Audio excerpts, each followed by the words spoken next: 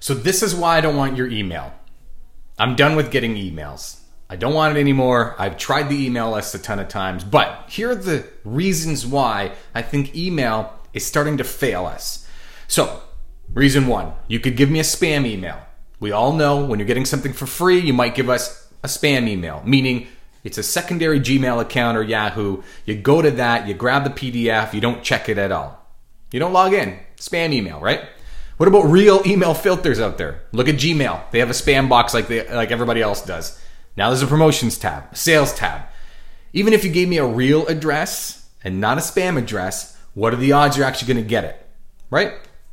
Reason three, when I actually get around to those open rates, you're actually getting the email. Look, mine are 30% plus open rates, which is extremely high. In the industry average of entertainment is 12%. Mine's 30 plus, which is great. Even click-through rates. Let's talk about you getting the email. You actually open it and read it. What are the click-through rates? Industry average, 1.9%. Mine, 10 to 15% because I'm engaging and nurturing. But I'm an anomaly right now. Most of the people that send out emails are getting 12% of the people actually opening it. And out of those people, less than 2% clicking through to whatever call to action that you want, right? And if you actually go through and you actually click over to my video, my PDF, or whatever it is, then I have to close that percentage of people to make a sale. So what if you're an event promoter? What if you're a musician? Then you have your big list and you're sending out. Open rates are down to here. Click-through rates are down to here. And then you want them to download a track? And then you want them to buy a ticket? Like, what are the odds and percentages that have to go through this funnel, right? And then let's talk about unsubscribes. What if they just don't want the content anymore and they unsubscribe? Now you've lost them. So all this pre-work that you do to get people on your email list could go for naught.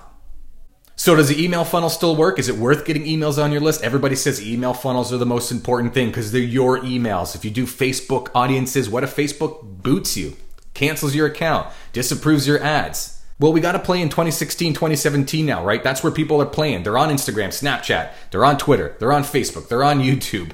And sure, they're on email still. But which one of those is most effective today? What are we building for right now? If things change, like email used to have 80, 90% in the 90s, right? 80, 90% open rates in the 90s. So that's changed. But back in the day, that's where we played. Now we got to play on Facebook and Instagram and all the other social media properties. So what do? I love getting people on Messenger, WhatsApp and Facebook Messenger and even Instagram.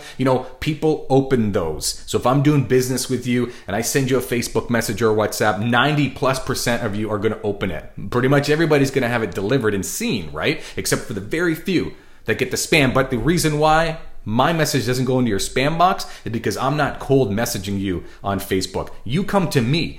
And that's the same thing with being a promoter. And that's the same thing with being a musician or a record label. You need people to come to you.